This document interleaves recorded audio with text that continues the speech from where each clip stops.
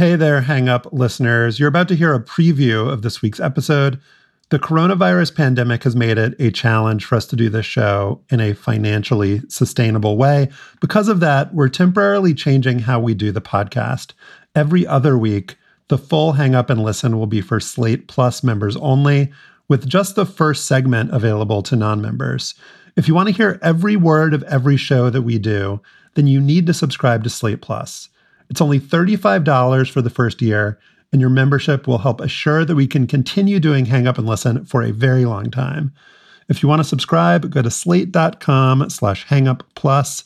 That's slate.com/hangup+. Thank you so much. The following podcast contains explicit language. Hide your children.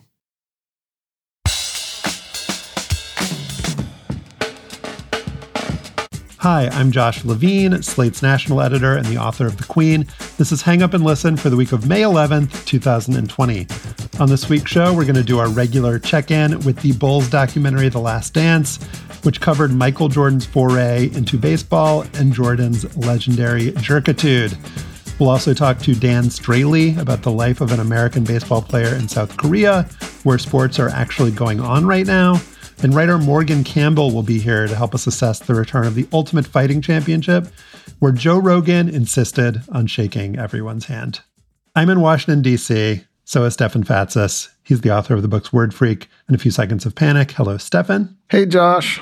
And also with us, Slate staff writer, host of Slow Burn Season 3, TCU hoodie wearer, Joel Anderson. Hey, Joel. Welcome to the family, Zach Evans.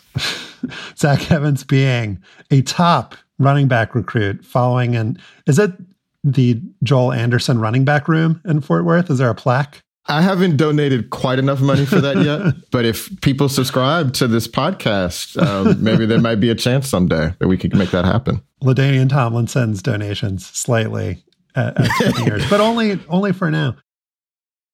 About midway through episode 8 of The Last Dance, Tim Grover, Michael Jordan's personal trainer, offers up an anecdote. The 1995 season has just ended. That's the one in which Jordan quit baseball, announced "I'm back," and returned to the Bulls 65 games into the regular season. Chicago has just lost to Orlando and a young Shaq and Penny in the conference semifinals. After every season, Tim Grover tells us, Jordan would take a break and call him when he was ready to start training again, but not this time. The night they lost to Orlando, I said, Michael, I'm about to get out of here. Let me know when you want me to see you, because I'll see you tomorrow. Michael had an obligation to himself, the fans, his teammates, the organization, his family, everybody. He said, if you're going to sit down and take 3 hours out of your day to watch me on TV, I have an obligation to give you my best. To give you my best all the time. This is the kind of quote that would get axed by a good editor 100 times out of 100. It's from a totally biased source, an employee kissing his boss's ass, and the insight it allegedly offers doesn't withstand the barest scrutiny. Jordan had played very little basketball that year, so it made sense that he would want to start training sooner than normal. And he certainly wasn't doing that for the organization or the fans. He was doing it because he was embarrassed on the court. To anyone with even a barely functioning bullshit meter, that quote would send the arrow screaming into the red zone. Sunday's installments of The Last Dance made routine work of Jordan's baseball hiatus and focused on his return to the Bulls, those 95 playoffs, and the start of the playoffs in the climactic 1998 season. There was once again some cool behind-the-scenes footage and great stories and sound bites from players not named Michael Jordan, and plenty of, oh shit, I totally forgot about LaBradford Smith moments. But I rolled my eyes more in these two episodes than in the first 6 combined. They confirmed confirmed what for me is becoming a theme of The Last Dance. Michael Jordan is only interesting when he's playing basketball, and in this series, he's not always playing basketball. Josh, the truth is I'm starting to really dislike Michael Jordan, and I am also getting really bored of Michael Jordan, and I also feel genuinely sad for Michael Jordan, and I don't think that was the filmmaker's goal to make me feel this way, but 80% of the way through this series, that's where I am. What about you? Your commitment to hating is just a real sight to behold. I marvel at it more and more every week. The fact that Jordan isn't likable in this series or off the court doesn't mean that he's not interesting. I think even if you think that this is too hagiographical, if you think that the documentary isn't well made, I would not say that the Michael Jordan that we see here is not interesting or that his self-presentation isn't interesting. I actually find it fascinating, the way that he talks about himself, the way that others talk about him, the way that he's presented. I will say that I admire your choice of clip there because my viewing partner, when we were watching last night, she said, "Are you guys going to talk about all the weird places that people cry in this documentary?" Like, Tim Grover is crying because Michael Jordan wanted to exercise more, Joel. Yeah, I know. And I like at the end, I couldn't help but think at the end of episode 7 that they were recording a Nike commercial or something, because it didn't make any sense for Michael Jordan to cry in that moment where he says the bait in that moment was whether or not Michael Jordan was a nice guy. And clearly he doesn't give a shit if he's a nice guy. He thinks that his path to greatness is the only one there is. And he is misty-eyed because some people disagree with that. It doesn't make a lot of sense. Also, I can't get over the fact that Michael Jordan tried to tell us, a whole bunch of people, that he doesn't know anything about, that we never won shit in our lives because we refuse to scream at our colleagues and coworkers. It just doesn't make a lot of sense. Yeah, there was no kind of reflection from him or anyone else on the possibility that you can win in basketball or any other realm without being an asshole. It was basically, we're presented with a binary choice, Stefan. You know, if you wanted Michael Jordan to not call Scott Burrell a hoe, then they wouldn't have won that championship. It's like, it's very simple. The fact that he was repeatedly calling Scott Burrell a hoe also made me wonder, is he using a lot of more offensive slurs and language in parts of that fabled 1998 footage that we have not seen? Or did he just call everyone hoes? That is an unanswered question. Didn't he call him a bitch too at some point? He might have also called him a bitch. Certainly possible. Yeah. But anyway, Stefan, there is no questioning from anybody about, can you win and be nice, or at least not be this much of a jerk? No. And, we'll get into some of the anecdotes that are related here that purportedly support the idea that Jordan was so driven by his competitive fire that to win, that anything went. But the problem I'm having maybe is really one of filmmaking. I mean, we get it already. The problem isn't that Jordan is an asshole. We knew that Jordan was an asshole. The problem isn't that Jordan has banal thoughts. We knew that Jordan has banal thoughts and has no sort of larger core interest in the world around him. The problem is that every fucking last example and every last banal thought have made it into this documentary. And after 8 episodes, while it is interesting and it is entertaining, and in the absence of anything but Dan Straley, who we're going to talk to pitching in the Korean Baseball League, it is something that people are galvanized to watch. But to me, it's getting tedious. Yeah, and I think one of the frustrating things, because we watch these episodes, along with everybody else on social media at the same time, so you can sort of see, people respond in real time.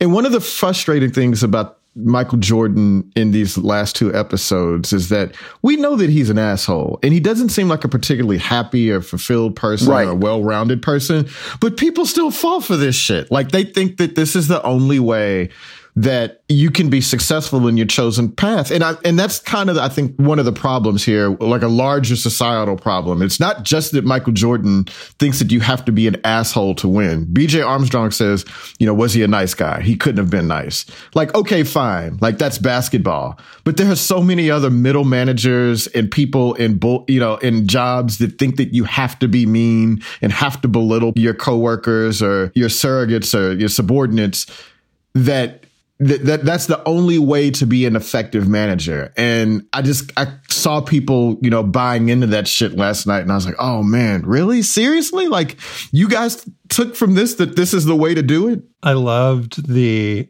kind of roll call of increasingly ridiculous slates that Jordan claimed inspired him to greatness in the playoffs. There was BJ Armstrong pumped his fist one time. And so then then we had to beat the Hornets. I wasn't going to let that stand. Then there was George Karl didn't say hi to me at dinner. Yeah. And so then I was motivated to beat the Sonics in the 96 finals. It seems like he believes this stuff.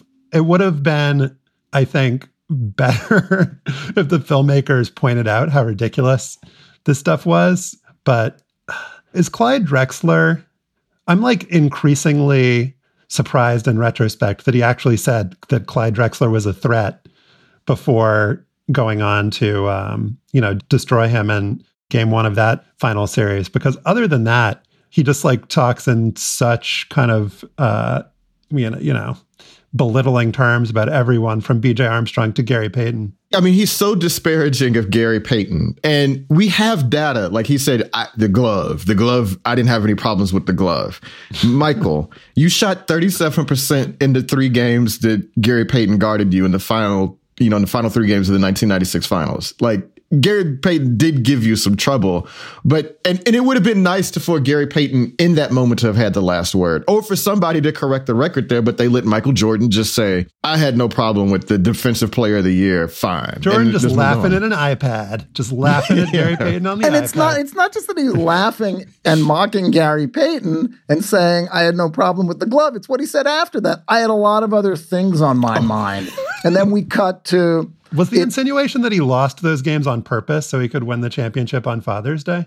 I didn't take that, but the insinuation to me was that he was so thinking about playing on Father's Day a week later that he just, the most competitive fucking athlete on the planet, as we've heard ad infinitum in this documentary, just couldn't focus because he was thinking about his late father and having to play on Father's Day, and that was the motivation. Really? Come on, man. I mean, to me, this is like the portrayal, and this goes back to what we talked about last week about how the inclusion of the gambling allegations and Jordan's gambling history is in there so that Jordan can have the last word.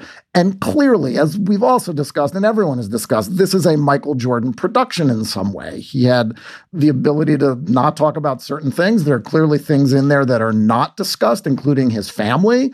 And yet all of this is in there. And all you can take away is that, look, this is like the most uncharitable, miserable, grievance-filled, unfriendly dude.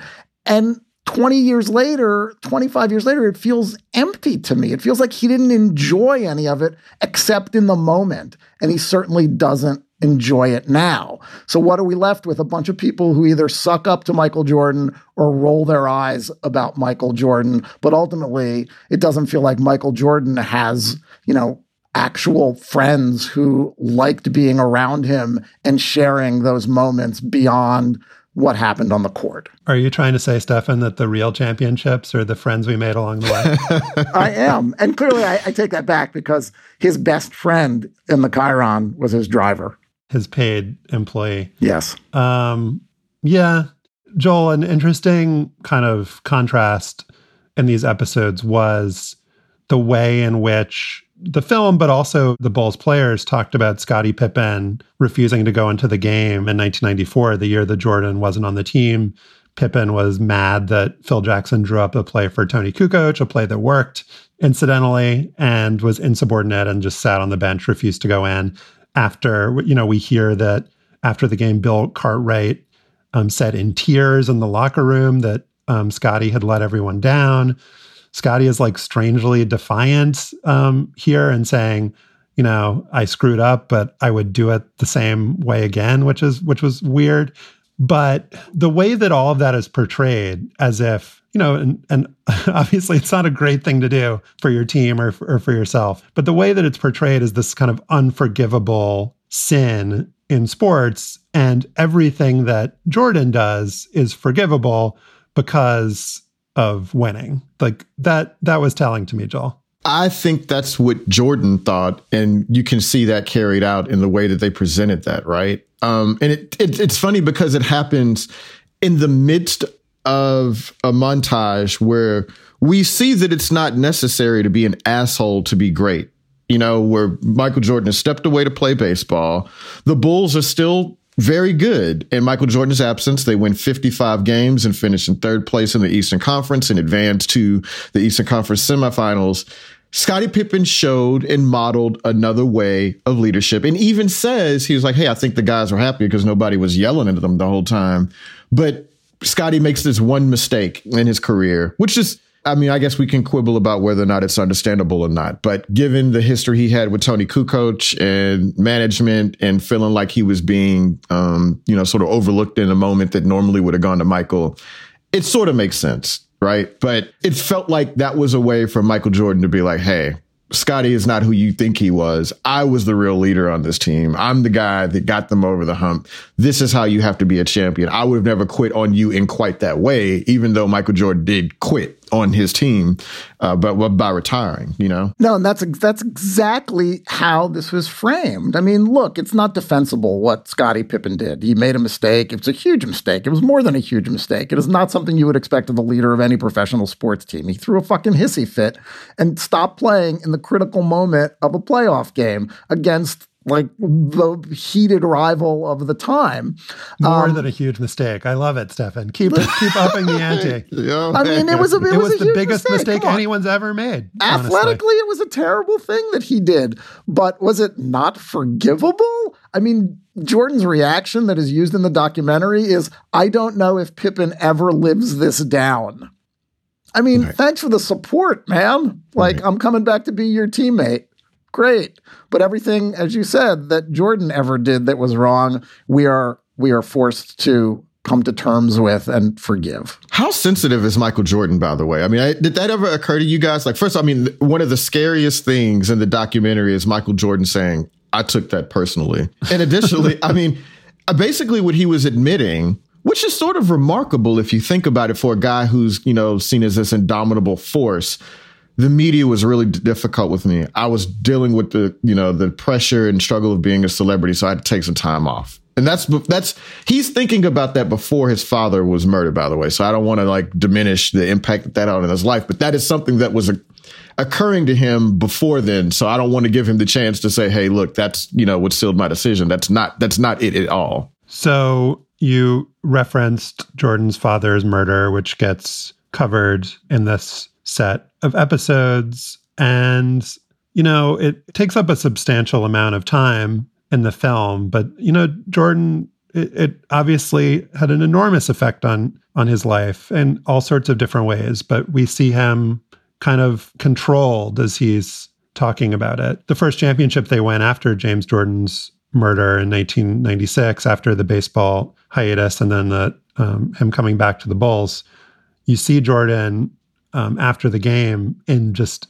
heaving, total uncontrolled sobs in a way that, you know, we've never seen him before or since. And I don't know, it felt like the treatment of it was a little bit surfacey, both from him and the filmmakers. And, you know, Stefan talking about how Jordan isn't interesting when he's not playing basketball. I mean, I don't want to say like, oh, the murder of his father is interesting, but it's like a very dramatic thing to have happened to him and to his family. And I was interested to hear how he spoke about it and how it was described. And it felt a little thin to me. And not to be cruel, but there's a lot of talk in this film by Jordan and others about what an amazing father James Jordan was to him and what a huge influence James Jordan was to him. But I would be curious to know how that affected Michael Jordan's adult life. You know, not just that he lost his father and his friend, but he has children. Did that, did the way his father raised him affect how he felt about being a father? Did the way that did the kind of relationship he had with his father as an adult affect how the kind of relationship he wants to have with his kids when they get older? And none of that goes addressed here. And it just feels like a big hole in the documentary for people who know more of the Jordan's family backstory. And that's not to say that he's obligated to talk about his relationship with his ex-wife or with his children, but in the context of the importance of his relationship with his father, it certainly seems relevant. Yeah. And I mean, we just end up with him retiring and playing baseball. We get no sense of the man he was or how this affected him in between. Like, we just get hints of it, right? And that's where Juanita Jordan or his children or Larry or even more of his mom would have been useful to talk about the impact that had on him, because they talk about how, Michael Jordan's father is murdered, and Michael Jordan immediately says, well, I'm an optimistic person, or I'm a positive person, so I started looking for the positive, which is a really trite way to discuss something that tragic, right? And I'm not saying that it's not true, but you would have thought that there'd be a little bit more. I mean, we see him later, as you say, Josh, heaving on the ground after the NBA Finals. So I just would have liked to have just heard a little bit more about that. And there was one other point in the documentary where they say that Michael Jordan's father talked to him in ninth grade after he'd been suspended 3 times that year in ninth grade. What the hell did he get suspended for? What were the conversations about? Like, they just, breeze right past. You just don't get suspended for no reason in ninth grade, or like there's something else going on. And they never delved into it. I think that was just sort of, one of the problems that we've had with the documentary throughout, that you don't get to see or investigate much more about Michael Jordan's interior life. I still feel kind of cold toward him. You know what I mean? Yeah. And they do get into the baseball interregnum, although none of his teammates are interviewed, which I thought was kind of interesting. Terry Francona, the manager, is a talking head, but they get into the Sports Illustrated cover story by Steve Wolf that had the cover line, "Bag at Michael," and he's never talked to Sports Illustrated since then, which is an example of Jordan's legendary kind of need to control the narrative around himself and control the way that access gets doled out. And so it's kind of hard to avoid thinking when you hear people in the doc saying he could have made the majors after hitting 202. It's like, well, would he have agreed to a documentary that belittled his baseball career, given what we know about, his history with SI? Would he have consented to have somebody on camera being like, yeah, this guy kind of sucked, and, we didn't like having him around? I mean, maybe nobody would have said that, but it just, the nature of this project kind of makes you wonder. And with the baseball thing, I don't think actually mocking him for it is appropriate. I don't mean to suggest that. It is impressive for like a dude who hasn't played baseball in 15 years to hit above 200 in AA. Like, is it like the most amazing thing that's ever happened in the history of sports? Not really, but I don't think it's worth mocking him over. But it's just, you don't know when you're watching this whether you're getting unexpurgated, like real opinions from, the full gamut of folks, or if you're just getting a picture of what Michael Jordan would want you to know and want you to hear. Yeah, I had 3 thoughts there. One is that, we heard from Francona talking about how amazing it is that he batted 202. And you're right. Yeah, it's pretty impressive. But again, it didn't mean that he was going to become a major league player. 2 is he would have become a major league player, though, because that the White Sox would have called his ass up in September just to fill the stadium. And because they should have called Michael Jordan up in September had there not been a strike in 1995. Jerry Reinsdorf says that with 1,500 at-bats, he would have made the majors. I mean, come on. We have no idea whether that's true. It takes minor league baseball players thousands of at-bats in some cases to come close to sniffing the big leagues. And the last part that really is annoying is that the implication or the notion that we're left with about Jordan's playing career is that he ended his baseball career because of the strike, because he was unwilling to cross the picket line and become a replacement player. And there's no evidence given to support that. I mean, I think it's highly unlikely that the best basketball player in the world who benefited from a strong union or a strong-ish union would have crossed the picket line in another sport. But, let's not kid ourselves. It's not like Michael Jordan was some sort of social activist or labor rights fighter. He's no Curt Flood here. All right. Final thoughts here. Number one, Stefan, you got to be nice next week. It's the last week. Okay. Just say, just keep it to yourself. Okay. You guys are kind of ruining the show for me because I feel like it's like Homeland, which is a show that I know is bad, but I enjoy watching. Why can't you just let me enjoy my bad show? No, I think it's fine. I'm glad that it's on. I just can't. Thank you, Joel. I'm glad that it's on. I just I'm already not a Michael Jordan fan, and he's not doing a lot to make, and maybe that was the plan all along. Maybe he enjoys this. He wants us to, we didn't win anything and he's pointing it out, and I'm just having to live with the reality of the fact that I'll never be Michael Jordan or a winner like him. And, again, to go back to I think I want to end with some nice things, but before I get to the nice things, let's not forget that this is the image that Michael Jordan wants us to take away. That these are choices he's making. This is a controlled autobiographical documentary for the large part. Yeah, the filmmakers have some journalistic latitude, but as we've discussed, Jordan has control here. And this is what he wants us to take away about him is just weird to me.